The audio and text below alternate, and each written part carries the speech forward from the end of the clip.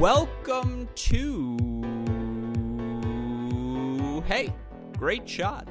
This is the Great Shot Podcast, a Cracked Racquets and Tennis Channel podcast network production. My name is Alex Gruskin. I know I speak for all of us tennis fans when I say it has been such a pleasure to have a Grand Slam event back in our lives, and we are officially at the halfway point of this U.S. Open. Third round match is scheduled to begin today. Again, I know I speak for all of us when I say we have been privileged to see so much exceptional tennis, so many different breakthrough stories, whether it be on the men's side, the fact that it really does feel like this next generation, these next-gen ATP players, they've arrived. We see 16 of them making the third round, and of course, if you want to hear more about how those 16 got there, go check out our daily recaps of each day's play on the Mini Break podcast. But, the play has lived up to what we hoped for, and certainly on the women's side, 10 seeds going down in the past 2 days. We've gotten the parity we expected there. But, of course, there have been so many other things going on alongside of just the play at this U.S. Open. All of us were, shocked when we learned late last, or last weekend, I guess. I can't believe it was only last weekend. Feels like a lifetime ago. That's what each day of these early Grand Slams feels like. Nevertheless, we all were caught off guard when we learned that Novak Djokovic, Vasek Pospisil officially resigning their seats on the ATP Player Council and forming their new Professional Tennis Players Association. Now, unionization and, the what players fight for, whether it be a higher revenue share, whether it be a bigger say in scheduling, a bigger percentage of the Grand Slam revenue, all of these different issues confronting the sport. These are not new issues. They're things we talked about at length, really, over these past 5.5 months. And if you are a fan of tennis, one of the podcasts in the tennis industry, one of the places you can turn to in tennis media who have been on top of unionization, on top of, something we could affectionately refer to as players' rights, really, what players are fighting for as professional tennis players, is the Behind the Racket podcast hosted by our friends Mike Cation and Noah Rubin, also part of this Tennis Channel podcast network. And of course, Noah has been integral in advancing that conversation, in creating a larger dialogue across a broader group of fans and players, coaches throughout the tennis world. And so, it's only fitting, right, that I bring on his podcast partner, my good friend, a man I consider truthfully, and I won't tell him this on the pod, but I'll say it here in the intro-outro, a mentor of mine, a person I know I can always turn to for advice. And, to hear that advice from him means the world to me, because you, of course, know him as the play-by-play broadcaster for the USTA Pro Circuit, a man whose voice you have heard covering this U.S. Open on U.S. Open Radio, and of course the co-host of that Behind the Racket podcast. Mike Cation joins the show once again to talk again about this U.S. Open, to talk about what it's like to be on the grounds with no fans, to live within the bubble. He's a tier 2 bubbler, but he can speak to the protocols on site. Is it weird for the players when you're going from practice court to practice court, match to match, and no one else is there? And so how this environment has affected the play we've seen. We of course also talk about some of the Americans who he's seen so closely throughout his calls on the Challenger circuit, people like Frances Tiafoe, J.J. Wolf, Brandon Nakashima, who are all clearly making big jumps right now, particularly for Wolf and Nakashima. We talk about that, and then I had to ask him his thoughts on the PTPA, because of course he and Noah as tied into the subject as any two people in the tennis world. And so, Mike, always a fascinating conversation. It doesn't matter what you're talking about, whether it be his online poker expeditions, whether he's talking about his lovely daughter. You want to listen to Mike, but I promise you folks, you're going to like this podcast in particular, because I think it really does a good job of hitting all of the prevalent topics right now throughout the tennis world. Of course, the reason we're able to have these sorts of great conversations, the reasons we're able to host podcasts in the midst of a Grand Slam, do the Mini Break day in, day out, do the GSP Ace of the Day, day in, day out, is because of the support we get from our sponsors. And I know you sponsors, you guys all enjoy our friends at DraftKings, because DraftKings is allowing you to get in on the action, to help play along with all of these incredible matches at the U.S. Open.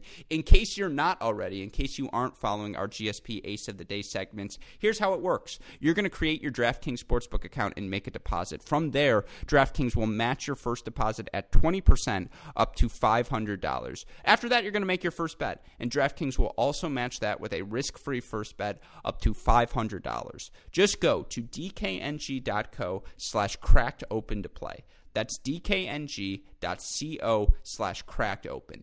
If you or someone you know has a gambling problem, crisis counseling and referral services can be accessed by calling 1-800-GAMBLER in Illinois, New Jersey, West Virginia, or Pennsylvania, 1-800-9-WITH-IT in Indiana, 1-800-BETS-OFF in Iowa, or 1-800-522-4700 in Colorado. You must be 21 years or older and in a participating state to take advantage of this offer. Deposit bonuses in DK dollars, which have no cash value and must be used on DraftKings. Eligibility restrictions apply. See DraftKings.com/sportsbook for more details. And again, to get in on the action with us, just go to DKNG.co/crackedopen. Follow along every morning as we make our picks for each day's U.S. Open matches on our GSP Ace of the Day segment.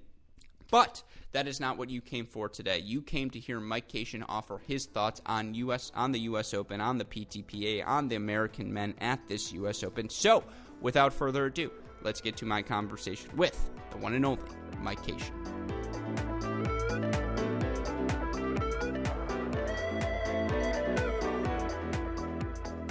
Joining us on the podcast today, a returning champion here on our Cracked Racquets shows. You, of course, know him as the voice behind the incredible play-by-play commentary on the USTA Pro Circuit. You may have heard his voice as he is covering this year's U.S. Open as well. A man I can always turn to when I know I need a kick in the to get things going. Mike Cation, welcome back to the show. How are you doing today? I'm good. I'm disgusted by your beard, but other than that, I'm really good.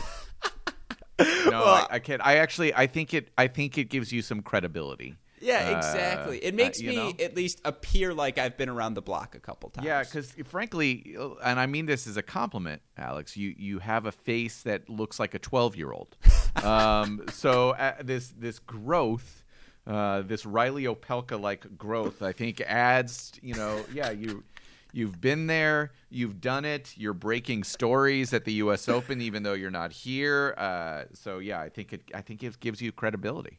Yeah, well, fake it till you make it. If the beard helps me do that, that I do what I can. And, obviously for me, I really can't tell you enough how much I appreciated your text, and to all the people out there listening to this, all of the support we've gotten for that piece. Yeah, it was, again, I'm figuring if I throw enough stories out there, if I try enough different things, something might stick eventually. So, yeah, sure. Figured I'd dip my toe into writing as well, but appreciate you saying that. Now, obviously, you and Noah hosted and recorded the podcast where the original Pair 11, I guess we're calling it, Pairs 11 was announced. These 11 players who had, or including Pair the 11, who had, or influenced by Benoit Paire's positive result for COVID-19. And, as you mentioned, you are on site for this U.S. Open. You get to be around these players. You get to be around this atmosphere. It's a different event than anything we've seen before, so I have to start here. What are the vibes like on the ground? What has it been like to be at a major amidst a global pandemic? Yeah, it's been fascinating to be a part of. They have separated essentially, and I know it's well documented, the Tier 1 and Tier 2, people who are both players and interact heavily with players. Those are Tier 1. People like myself who do not interact with the players, food service workers, most of the television crew, technical crew, those are all Tier 2. So we're, I don't want to say segregated, but we're, essentially supposed to stay away from them because they're the ones who have so much on the line. I think what has struck me, Noah and I are going to do a podcast later today. We're recording this Thursday morning, but we're going to record a podcast later today talking about this. But the players are leaving right away. That's one thing that's pretty unique. Most of the time, players will stick around for a day or two, take advantage of the fact that at a Grand Slam, the per diem is fantastic, the amenities are nice. Right now, players lose and are getting out of here because of the idea of the quarantine in Europe. So that's one thing. Obviously, the crowd, it's been well documented during all of the broadcasts, not having the crowd is it's not good or bad necessarily. It is, right? It just is. The dynamic is twofold. Number one, it is universal. Everybody says they would much rather have, for the matches itself, the energy inside the stadium. To miss out on that, the players have talked about it quite a bit. I can tell you from a broadcasting perspective, we as broadcasters try to do our best to match the crowd. We have to raise our energy when the crowd is raising their energy. I mean, that helps us immensely. That is a challenge. As somebody who does a lot of challengers when there's not a crowd, I'm more used to it than I think most of the other broadcasters are. But it's fascinating on that aspect. That being said, I think if you will, the positive side for the players is they've never been at a slam with the ability to just move with freedom. And by that I mean they can go to their matches without hundreds, if not thousands, of people staring at them or saying, "Good luck, Billy. Good luck, Johnny." Whatever. Or they can go, play all of these games that the USTA has set up right outside. So the pressure in that regard is much, much less. And a lot of players are saying they really enjoy that aspect. The fact that they can come and go as they please. There's no restrictions in that regard to their movement. And I can tell you, Alex, as somebody who I struggle with big crowds, it's an anxious thing, it's an anxiety thing for me. To be able to just walk around the grounds and go watch tennis with nobody around me, frankly, I love that. I genuinely love that. That being said, I think we're all hoping that next year we're able to have crowds, and I'm curious to see what the French looks like when they do have crowds, because I imagine the anxiety will be much, much higher there with that many people. Yeah, no, I can only imagine. And a couple of things I want to follow up on there because we've heard, and I'm going to dig into my Yiddish arsenal here. We've heard a lot of, kvetching from all of these players, a lot of complaining that, it's this and that. And obviously for the players who had the super quarantine protocol, as we reported, the players who were most directly exposed to Benoit Paire, that is a whole different level of, guidelines and I suppose strictness that they are not used to when you're at a Grand Slam. And we can talk about that in a second, but just in general, the amenities, the U.S. Open vibe. You still have the beautiful national, campus in New York, the Billie Jean King Tennis Center. I'm sure it's obviously delightful to be there, but in terms of the little things like level of play and the routine these players get in normally when they're at a slam, have these enhanced safety health protocols disrupted the rhythm for these players? Is that the vibe, or do they seem to have found a good comfort level here this week? There is no impact that I can see on the ability to prepare for your match. None whatsoever. In fact, you have more practice courts available to you because of the fact that there are fewer players here. So it's easier to get a court time. They're giving 2 cans of balls to all the players, which is enhanced as opposed to just one. So I think in terms of the preparation for the match, it's much easier for the players. So I don't think there is any implications in terms of just the ability to go out and play. It is strictly in just the fan aspect in terms of the noise. I think is the only area where it impacts people. And I think to your question about the quality of play. I think it's twofold, Alex. I think one, some players are able to summon energy internally, and some players are not. I know it was documented, but the idea, Coco Gauff, that particular match, I found myself thinking time and time again as I was watching it and calling a little bit of it the other day. If there's a crowd in that third set, it's a different set, and maybe a different outcome. But then there are some players who you just know are going to be able to summon that energy. I was really impressed with Francis Tiafoe the last few days. He's doing it, and I thought he was a player who was going to really struggle with that, somebody who does feed off the crowd, but maybe it's allowed him to focus more. Jordan Thompson is a guy who's come through the challengers over the last several years. He's going to be locked in every single moment, and so he's been fine.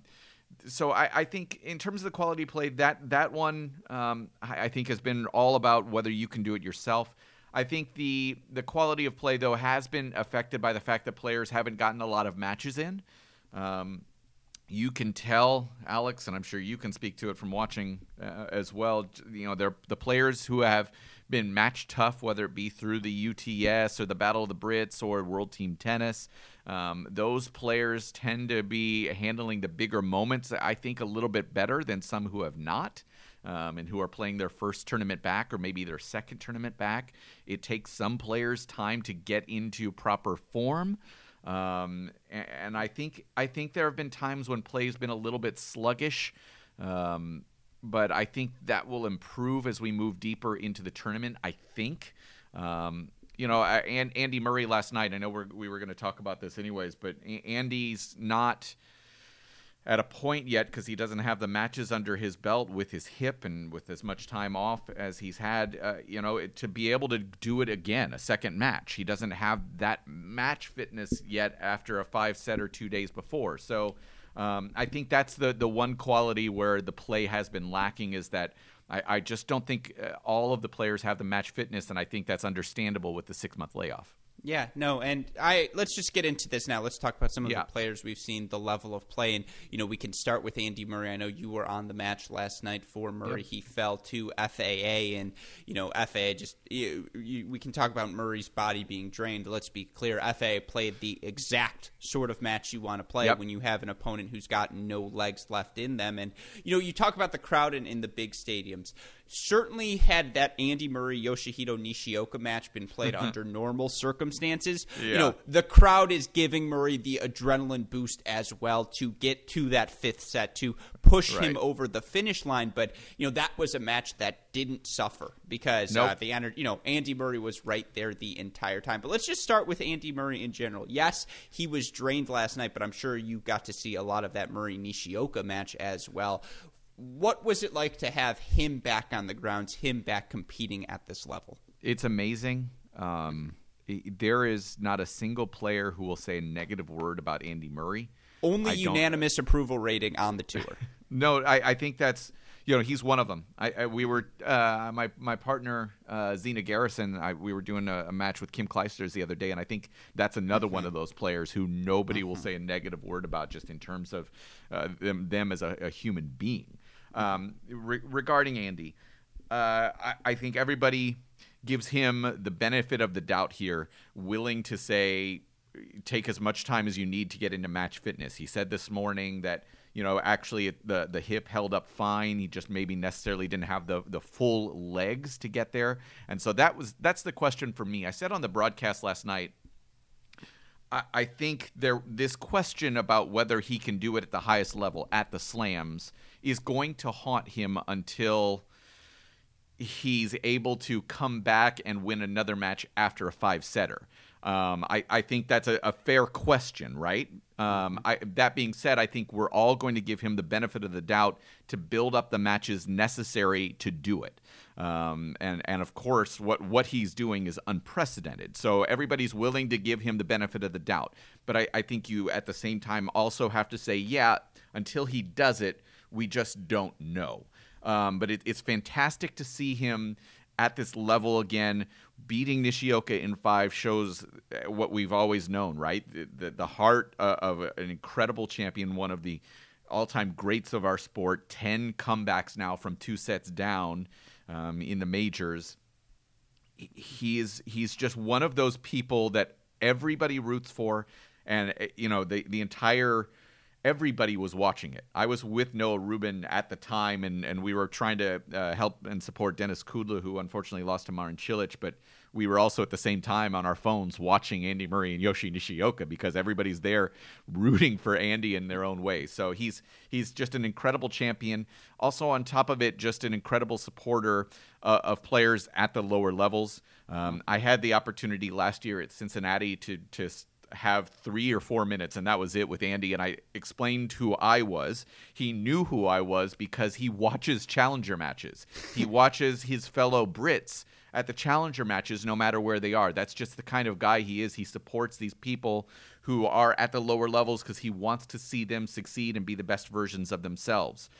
So we were able to kind of just chat about that, and he knew who I was because he's watched enough challenger matches. So he's such a cheerleader for our sport. He's such a cheerleader for women's tennis. He's such a cheerleader for tennis at the lower levels. I know we're also going to talk about PTPA. His take on that about making sure women are included there is crucial. What he brings to the sport is truly unmatched. Yeah, no, and I mean, I do want to talk again about him. Well, I guess let's start with that point before I ask you a nerdy question about his tennis. You talked about all of these players coming out to watch his match, and that has been, if you're looking for a silver lining of the no fan experience, the fact that you see so many players. I know a lot of them have their suites in Arthur Ashe, but so many players out on on stadium watching these their fellow competitors on court, whether it's Tsitsipas at every Osaka match, whether at Kim Clijsters seems to do 2 minutes at every match on the grounds throughout the every day of play. We have seen so many of these players out on court, and at challenger level events, you do see that from time to time because everyone's sticking around. It's not as grandiose of a scene, but I feel like that's been a pretty cool aspect of this. I think that's something. Again, it's fair to say that's a silver lining. For sure. Again, when I was talking about it, when we were talking about just the experience here on site, the fact that players feel that freedom to go and do whatever they want and actually watch from the stands, whether it be the suite or in the seats, it is something that they never get to do at this level, ever. I think the players will say they really enjoy that, to be able to sit and cheer on their friends, or just watch. I've been taking advantage of that myself. I've been trying to watch the players who I quote unquote have come up with, who have come through the challengers and now are playing at this level. So I'll go out and support those guys as much as I can. And to be able to do that without, people coming up and, like, don't get me wrong, fan interaction is crucial, right? Don't get me wrong. But to be able to just do that if you're, Diego Schwartzman, and just sit there and not have people coming up and asking for autographs when you just want to support your friend, that's pretty cool. And that doesn't ever happen. So I think that freedom has certainly been one that the players really have enjoyed. Yeah, there's also a candidness, it feels like, on court in the post-match interviews. And, Frances Tiafoe last night, he closes out his match against John Millman. And immediately after, because there's no noise in the crowd. And again, fan interaction is crucial. I'm not saying we want them to go away forever. I'm saying you get to hear him say, hey, Wayne Ferreira, hey, Wayne, you wish you had those volleys, right? Yes, or just the little candid things, the F-bombs dropped here and there, Amanda Anisimova. It's just... Yes, right. There is a silver lining to this in that these players do feel to be more candid, more relaxed, and I think down the line that's going to lead to better tennis. If you want me to be honest here, that's why if I had to pick between doing Grand Slams or a challenger, it's why I would probably pick a challenger. Absolutely. It's because of the fact that listen, it's not Novak Djokovic, one maybe the greatest of all time playing. It's not, but I get to see those interactions. I have players who are talking to me. I have players you can hear every single word they're saying to somebody in the stands.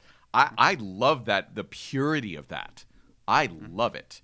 And yes, you don't often get that when you have 80,000 people watching, because you're cognizant of the fact you have 80,000 people watching. But, even though we have cameras at that challenger level, you don't think about that all the time. You think about the fact that, you can see your coach right there, or you can see your friend, like Marcus Willis back in the day. He was talking to all the Brits in the stands that entire match with the Snickers and the RC Cola. And I, get to be a part of that. I love that.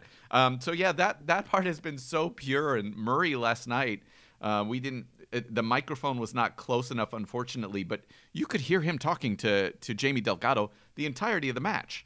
That's something that's so pure about the sport, and I have absolutely loved being a part of that. Now that you mention that, you're absolutely right. Watching these matches, it feels very much like when I tune into one of your matches. And it's not one of the players' matches, it's your match, Mike. Let's be clear. Of course, right. And it's just, there's an intimacy about it that you never get at the Grand Slam. And it's refreshing. It's, again, we want fans to come back. We know that's better for the game. But there is a refreshingness to this, and it's very, very enjoyable to watch. And, now I kind of want to talk about the tennis, and we can end with the PTPA because that's a name right there. Frances Tiafoe, who, 4+ years. We'll say it's really 4 years now on tour for him, whether it be at the Challenger level or the ATP 250 and up. And so often he's played so many close matches over these past 4 years. Sometimes they break his way, sometimes they don't.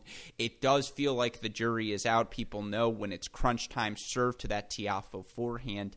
And yet, just physically, the way he continues to battle out there, really impressive 4 sets against Seppi, really impressive 5-set yesterday against Millman. You got to keep in mind the fact that he also, unfortunately was one of the players who tested positive for COVID. And so for him to physically come back this quickly, I've been so impressed. I know you've watched his game as closely as anyone. Mike, what have you thought? Yeah, I called the match against Seppi. The 4-set win there. I didn't get to watch as much yesterday against Millman, although I was surprised that he won that. And I think that's a testament to him and his team in terms of the mentality. I think the question marks, as you mentioned, the return game, the shot tolerance for him, the shot selection for him has always been a question, as well as just the toughness in the big moments. I thought, in terms of the big picture development stuff for Francis, I thought that when he started working with Robbie Ginepri specifically is when we started to see him make that jump to becoming a professional, having more of an even keel in terms of just the emotional capability within a match, and that leads to better shot tolerance. It leads to better shot selection. I think, frankly, bringing on Wayne Ferreira to the team right now has been also a much more settling presence. How do I say this? I think Francis, when he had that run to the quarterfinals at the Australian Open, that success might have been actually in terms of the 2019 campaign problematic. I think it was something that, then the expectation of it happening over and over again, and maybe when it didn't, I think it caused him to have that spin that he's down into the 80s right now in the rankings. I think he needed to be pushed by somebody new, and I think that's helpful for him specifically. I think he benefits from having that tough voice, and with no I mean, this is no disrespect to Zach, who was the coach who was working through him, in much of 2019. Sometimes it takes a new voice to kind of maybe give Francis something else to think about. And as long as he trusts that voice, he's a good listener. He will work really hard. I think more than anything, we could talk about the technical aspects of the game and that forehand specifically. I think more than anything, it's been more about the mentality for Francis over these entire years. And so, yeah, I think to summarize, I think it's really been important for him to have somebody who kind of pushes him in a different direction. He listens. Now it's a matter of how long he can go in that direction. And I'm just happy for him to have these wins at the Open. It's been such a difficult tournament for him over the years. But the win over Millman is one that was surprising to me, surprising to a lot of players. Just to beat one of the ultimate grinders in our sport like that is very impressive. No, I completely agree with you. And again, given the glaring weakness, you can always tell for a glaring weakness that's too strong, because Francis Tiafoe still hits his forehand better than 99.9% of humans ever will. But, that's the spot that people were always going to attack. And for him, it's just always been the way he's competed. The skill set is so diverse. He can do so many different things on the court. It's putting it all together into one coherent game plan. And he just gets closer and closer, and to putting everything together. When he does, it's why he's such a captivating talent, because we all can see what he's capable of. Another guy who, if you've watched a lot of Challenger tennis or college tennis over the past 3 years, it's a matter of when, not if, this player will crack the top 100. JJ Wolf, who makes his Grand Slam, gets his first win in a Grand Slam, follows that up yesterday, straight set win over Carbeus Baena. He is now right on that border of the top 100, Mike. Yeah. Do you expect to see him? I mean, maybe just on principle, he'll go play the Challengers in Columbus, but do you think it's, he's ready to make that jump to 250s and beyond? Yeah, this and JJ's talked about this himself, and I mean this as zero disrespect, but he's not a guy who thinks very much. And I do mean that as a compliment, because he is a guy who he goes on the court and he's just like, this is what I do. This is who I am. I'm going to go out and do it. And frankly, the simplicity of that, Alex, is I talk with Noah about this all the time, and sometimes the too much thought, too much critical thinking is a bad thing on a tennis court, right? Mm-hmm. JJ is there. He knows what he's doing. He knows what he does. He knows what makes him successful, and he goes out, implements it, and does it. Noah and I were watching the match last night. He was on court, was it 6 or 4? Either one of the two. Mm-hmm. And Ernesto Escobedo was on the other one, and Noah's playing doubles with Ernesto Escobedo this week. And we just kept looking over at JJ and actually saying, Jesus. Like every couple of minutes, because he's blowing this guy who's been on tour for quite some time. He's just blowing him off the court, because that's what J.J. Wolf does. He's going to lose some matches, right? He's got Medvedev in the next round, and I'm curious. I'm fascinated to watch that, because J.J. is going to come in with his game plan. He's just like, this is what I do. This is who I am.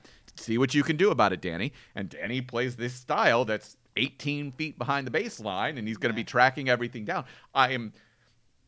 My only question for JJ long term, he's in the top 100 in my mind already. He's going to be a guy who's in the top 100 for a long period of time, health permitting. That's not a question for me at all. He should not be playing challengers anymore, period. Point blank, shouldn't be playing challengers anymore. My question will be for him. Can he be a bit more of a critical thinker? How does he problem solve when he's starting to play players who are at that next level? How does he problem solve in a match against Medvedev when Medvedev presents some different, a lot of different questions? I am fascinated to see that development for JJ, because I have no questions about his ability to impose himself within a match. It's just, what's he going to do when it's not working against a player who is capable of 3 different skill sets, if you will. And I don't know how JJ solves that dilemma yet. I'm fascinated to watch it. I know that match will be, I apologize, Alex, I don't know when this is going to air. I think it's airing tomorrow morning. But I'm fascinated to watch the match against Medvedev, because I want to see how he solves that particular dilemma, and if he has the mental wherewithal to do so. Yeah, well, just so our listeners know, we're recording. It's 12:03 p.m. East Coast on a Friday. Yes. When we have Mike Cation on the pod, we get that pod out by 1:15 p.m. Fair same enough. Friday. Yeah, because, okay. For the high rollers, we bring out the best. So, we're going to get that flip around very quick. The high rollers, I say, by the way, because I know you are a rising poker player as well. Oh, boy. Yes. No, but so to your point on J.J. Wolf, right? J.J. Wolf comes into a match with 3 things on his mind: forehands, forehands, and forehands. And yes. It's like, yes, sometimes it's okay to keep things that simple. Sometimes it's okay to maximize your strengths. Case in point, Milos Raonic, right? Serve, right. Forehand, moving forward. It works for him. He knows what he wants to do. I completely agree with you. I also just think, we both know JJ a little bit. There's a guy who just wants to go play tennis. He's just a guy who, that's all that's on his mind. I'm going to train. I'm going to go lift my weights, and then I'm going to go play my next match, and I'm going to win because I do my thing. That he's got that hubris about him as well. It's so clear he's got just elite skills. The forehand, the serve combo are going to win him matches. It's funny because he's probably thick with 2 C's, and then he takes off his shirt and you just see muscles on muscles, and it's like the training to him clearly so important to him already in his career. He's just a guy who is going to get the most out of his talents. Correct, 100%. I'm not. This is a personal thing. I hate the hair. I personally hate the hair. But I also understand that you create a persona for yourself, and that's marketable. And I guess that's something that's important, and I probably should work on that. I had a mohawk for a little bit of time, Alex, and maybe I should have just kept that through the open, but I decided to try to be professional for a while. No, we've gone full circle now. Why do you think I have the beard? I'm just begging Gillette. Like, come on, Gillette. Where are you when I need you? So then one fun question for you, and then, again, I want to kind of move along here. But J.J. Wolf, over, under, he's in Nike clothing by end of 2021. That's a great question. Thank you. What's Ohio State? Yeah, they're Nike. They are Nike? Okay. Yeah, they're full-fledged. Yeah, I'd be surprised. I mean, I know his agent Sam Duvall pretty well, I know they really thought pretty hard about what they were going to do here, because I think JJ and Sam and the rest of the team believe he has a very high ceiling. So they waited a while on their clothing sponsorships. I know that, and so I think, frankly, Alex, I think this matchup with Medvedev is going to tell us a lot in that regard. I think he needs to. I don't see him yet getting a Nike sponsorship. I see it if he has a breakout against Medvedev. I could see it if he has a good run at the French. I think before Nike's going to throw in the big bucks, they need to see a deep run at an ATP event, a 250 at least. Boy, so if I'm putting odds on it, I'll give you. Let's see, I'll put a percentage on it. I'll say right now, I'd give it 20%.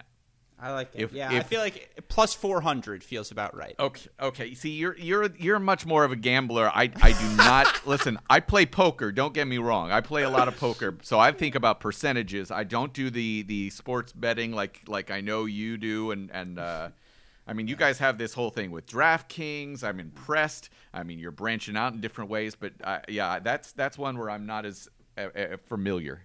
Fair. Well, then I'll ask you one more. And again, the worst thing you can ask a tennis commentator to do is make a prediction. But since I know we both think it's a matter, again, of when, not if, who do you think makes their way into the ATP Top 50 first, JJ or Brandon Nakashima? Yeah, it's a great question. Cale Hammond, who I know you have interacted with as well with Tennis Channel and Tennis.com, he was asking me that question as well. I mean, both of them are going to be there. I think it's tough, right? Because the thing JJ does well, he does so well right now. But Brandon's got the full skill set working for him. Right, and if I have to make a prediction, I have to pick one of the two of them. I think I'm going to pick JJ right now, just because I think he's quicker, probably quicker because of this run into the top 100, which then gives you the opportunities to pick up more points, especially when you think about the fact, Alex, and this is a different podcast altogether, but there are just going to be more opportunities if you're able to get into the ATP events right now. Challenger events are going to be struggling quite a bit over the next 6 months here until we get quote unquote back to normal. So if I had to pick somebody, I'd pick JJ, just because these points that he's picked up this week are going to give him a higher probability of being in the ATP events, which then give him a higher probability of earning more points. So I'll say JJ. I think both of them are inside the top 50 though, by middle of next year. No, for sure. I agree with you. It's when, not if. But again, I know I want to be conscious of your time, so I want to move to this last topic. And you're absolutely right. I'm reserving the right to drag you back on here to talk about what the hell is Challenger tennis going to look like, not only in 20 tennis, but I'm sure that's something you definitely want to talk about. That was different. I was there too. Yeah, exactly. That is something to discuss on a later date. But I know you are right. You are on site, and obviously you and Noah on the Behind the Racket podcast, which all of you listeners should go check out, part of the Tennis Channel podcast network, of course, our brethren over there. But you guys have been on top of the unionization movement in tennis and the player empowerment movement and these players banding together, and obviously they're upset with the status quo. How do they change the status quo? How do they make tennis a more equitable place for all players regardless of your level? That's a conversation, again, you and Noah have been on the forefront of, and you deserve so much credit for continuing the dialogue, for expanding the discourse. With that in mind, obviously, big storyline coming out of New York, the formation of the PTPA by Djokovic, Pospisil, a couple of others as well, integral in that formation, the Professional Tennis Players Association, going to try and serve as a union for these players, and you already alluded to it. There have been some early criticisms, right?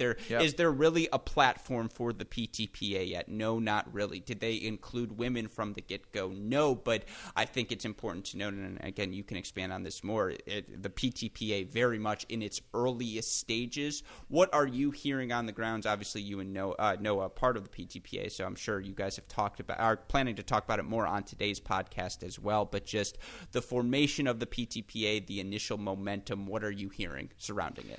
Yeah, I think you touched on it there, Alex. I think amongst players there is a general consensus, really universally, that they need to come together in some way, shape, or form. I haven't heard anybody flat out say, I don't want to be part of a union, I'm fine. I don't think that's the case at all.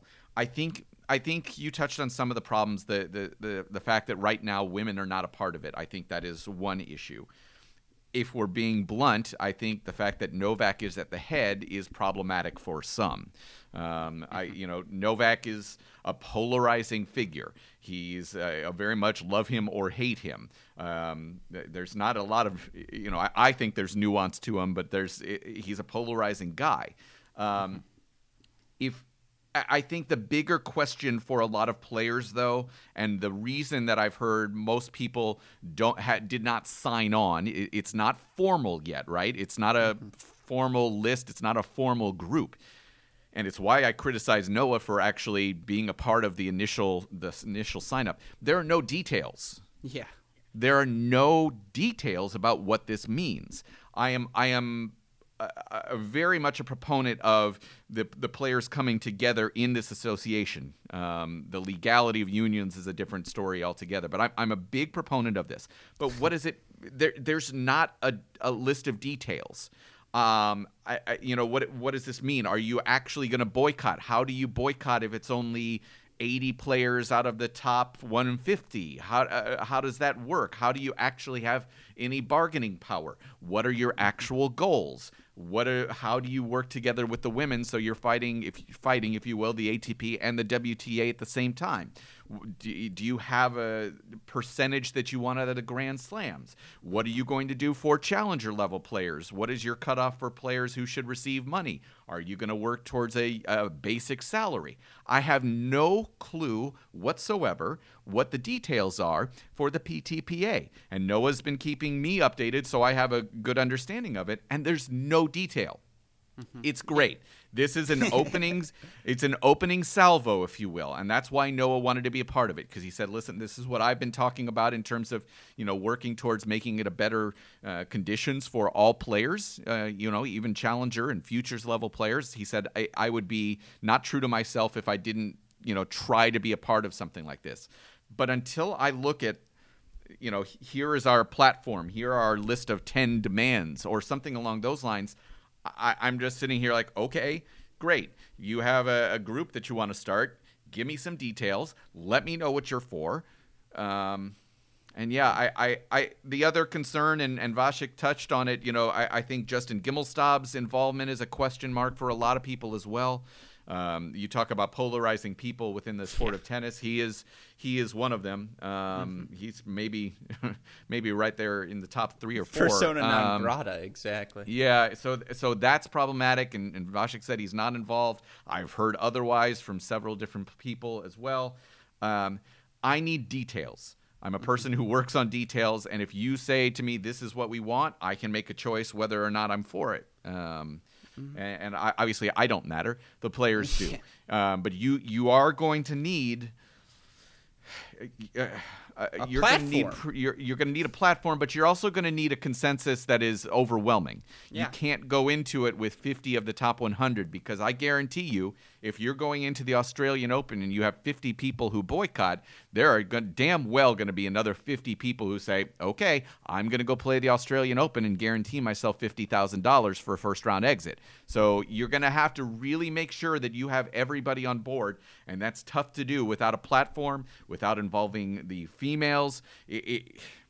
There are problems in that regard, and as soon as the details come out, then I think we can have a better discussion. I'm supporting the idea of this association, but we really need to work on details here pretty quickly. Mm-hmm. And to your point, and again, this is my last point, and then I have a final question for you. But yeah, and I sort of talked about this when we had Ben Rothenberg on after he broke this story on the podcast this weekend. But, there's always two camps in a political party, and with all due respects, the ATP right now is a political party. They're an interest group. That's a better way to say it. They're an interest group, not a political party. But there are the institutionalists, the people who want to operate within the system, the people who want to say, hey, we can improve this from within if we just become more active, if if we take, a larger role in the say of what is happening. And there are those people who want to blow up the institution, who say, no, this isn't working for us anymore. We need to rethink, redo, just start from ground zero and re-examine, reimagine what the relationship is going to be between players, between, the ATP as an organization, between tournament organizers, between national federations, all of these different things.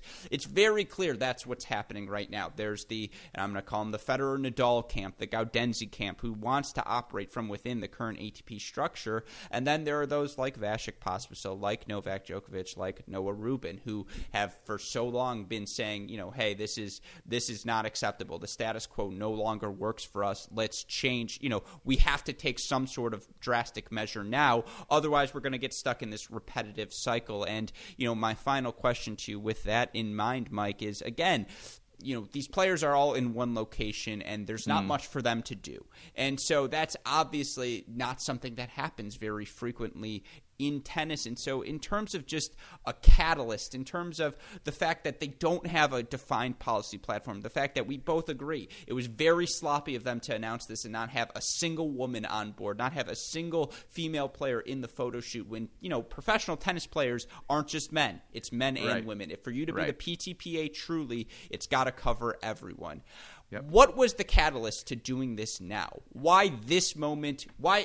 Rushed is not fair because this dialogue has been building, this momentum has been building. But why right now? Yeah, I have that exact same question, especially because it came out right after Naomi Osaka's decision to step away from her, what was it, semifinal? Yeah, semifinal at the Western and Southern. I have that exact same concern, and Vasek said that this has been a long time building. Novak said this is a long time building. I have that exact same question because of the fact Roger's against it, Rafa's against it. They're not here. I think that is a real problem, and it's maybe one of those moments where you were going to get that consensus that maybe you don't get if those two players were there, and it would look much worse visually if, say, you do it at the French, and Rafa, he's at the French, and he doesn't come along. I think that becomes a bigger, more divisive moment.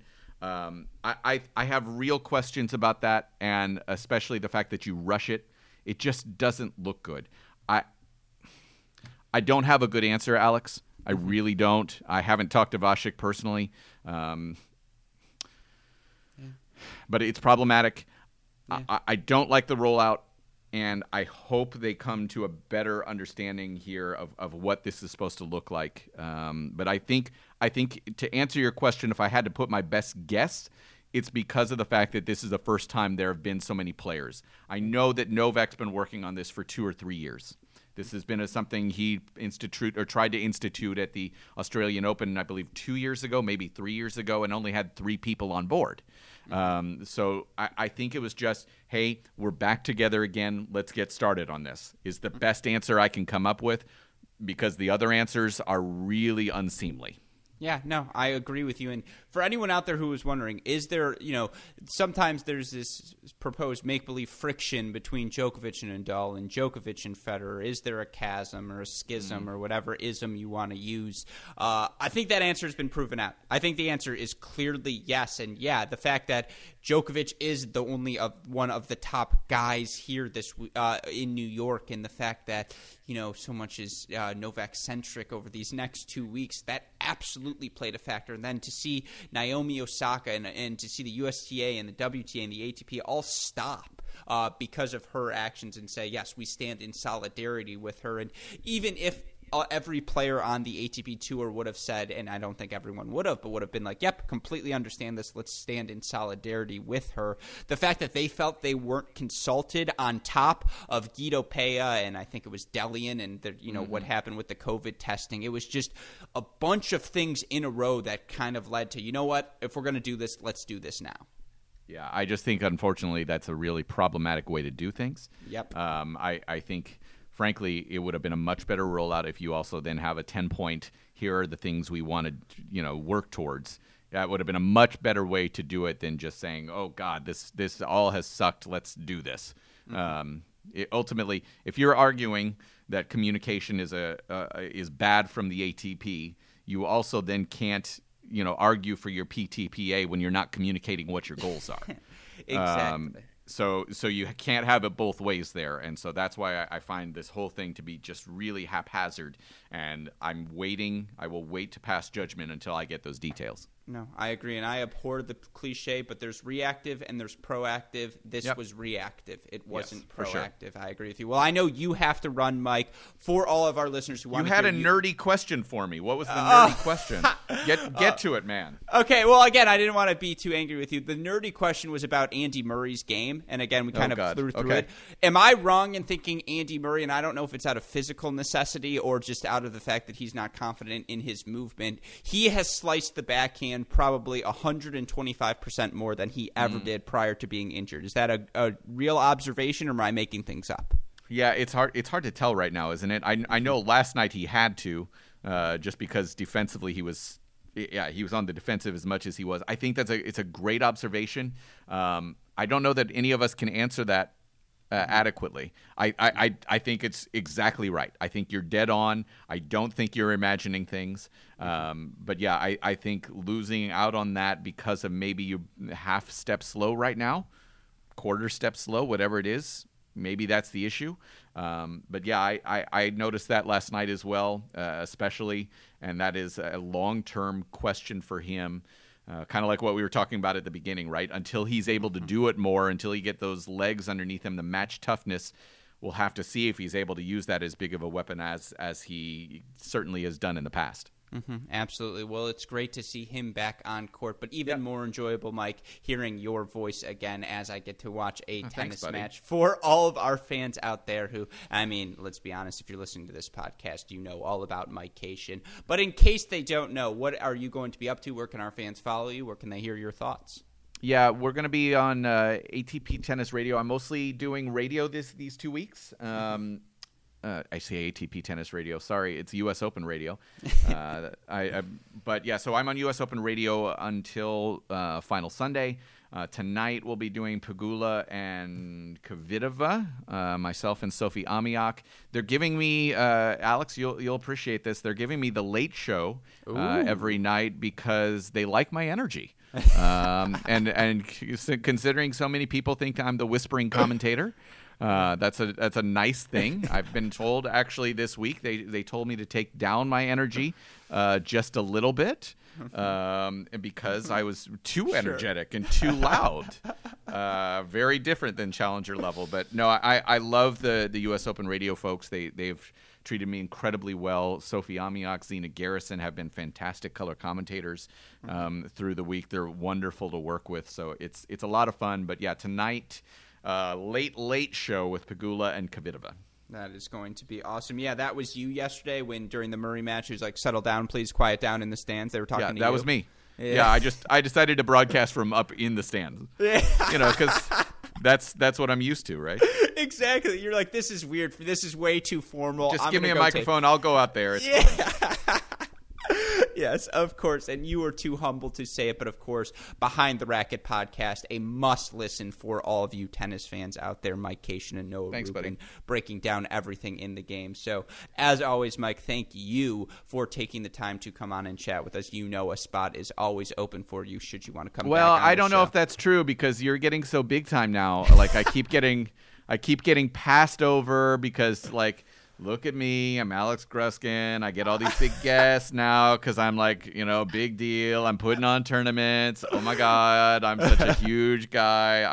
I felt a little bit, shunned over the last several months, but I'm past it, Alex. I know Cracked Rackets is about to become the dominant force in tennis. But I'm just happy to be in your periphery. I feel like I'm Pluto right now, and you guys are the sun. And the fact that I'm here is, it just means that I'm still a planet. Yeah, well, my only counterpoints to that would be, because I always have them. If you think you're getting out of here that easily, come on.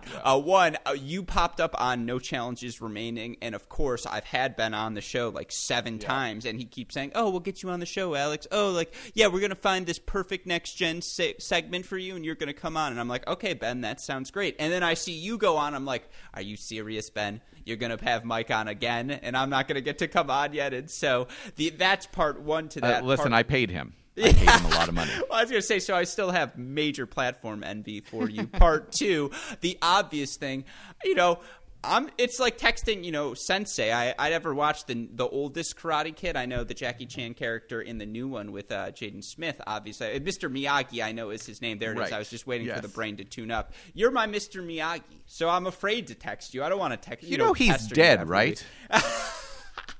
Like, he's actually dead. Well, but he's in the dead, movie, Alex. Okay, but he's you dead. are. I mean, I'm not dead. I'm alive. I'm breathing. As far as I know, I've got, let me check. Yep, there's a pulse. So how about, like, at least make me a character or a person who's alive. That's Deal works for me. And you know what? I'm just gonna call you while you're mid poker stream from now on. Sounds good. Like, I think that's fine. Yes, I think that's fine. Yes, Mike Cation, as always, thank you so much. Stay safe, stay healthy. We'll talk to you again soon. All right, sounds good, Alex. Thanks.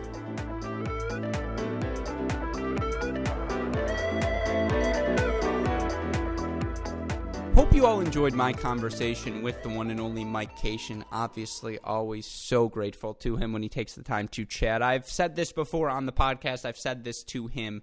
Would there be a Great Shot podcast without Mike Cation? Absolutely not. If you guys knew how much time dating back high school, college, sorry, Mom. Sorry, Dad. I realize now you're probably really more sorry, Mom, since you're probably actually listening to this. How much time I spent watching Challenger Circuit feeds when I should have been doing other more productive things. How much time I spent, listening to Mike's voice. It really was, again, it's such a pleasure for me to get the chance to chat with him now. It's, the fact that he comes on the podcast, that he, it's facetiously isn't the wrong word. It's joking around, of course, and it's all loving, but, and is complimenting what we're doing at Cracked Racquets. It's the gift that keeps on giving to me. So those words mean so much, and obviously I'm such a fan of his. So thank you to Mike for taking the time. And again, please go check out our brethren at the Tennis Channel Podcast Network, the Behind the Racket podcast. I'm sure if you are listening to this, you are already listening to that, but Noah and Mike do such a great job of just providing insider perspective within the tennis industry. Again, they've been on the forefront of this unionization issue in tennis for so long now, really since the founding of the podcast. So be sure to go check that out. Go give them some support as well. Of course, we here at Cracked Racquets rocking and rolling with our podcast too, the Mini Break podcast, each and every day recapping all of the day's biggest storylines, results, and controversies. Of course, now in particular, recapping each day's matches we see at the U.S. Open, previewing the next day. As I mentioned here on the GSP Ace of the Day, we're making our picks every morning for this U.S. Open along with our friends at DraftKings. You can join us by going to dkng.co/crackedopen. Play along with us. Take advantage of DraftKings limited time offer for you Cracked Racquets fans.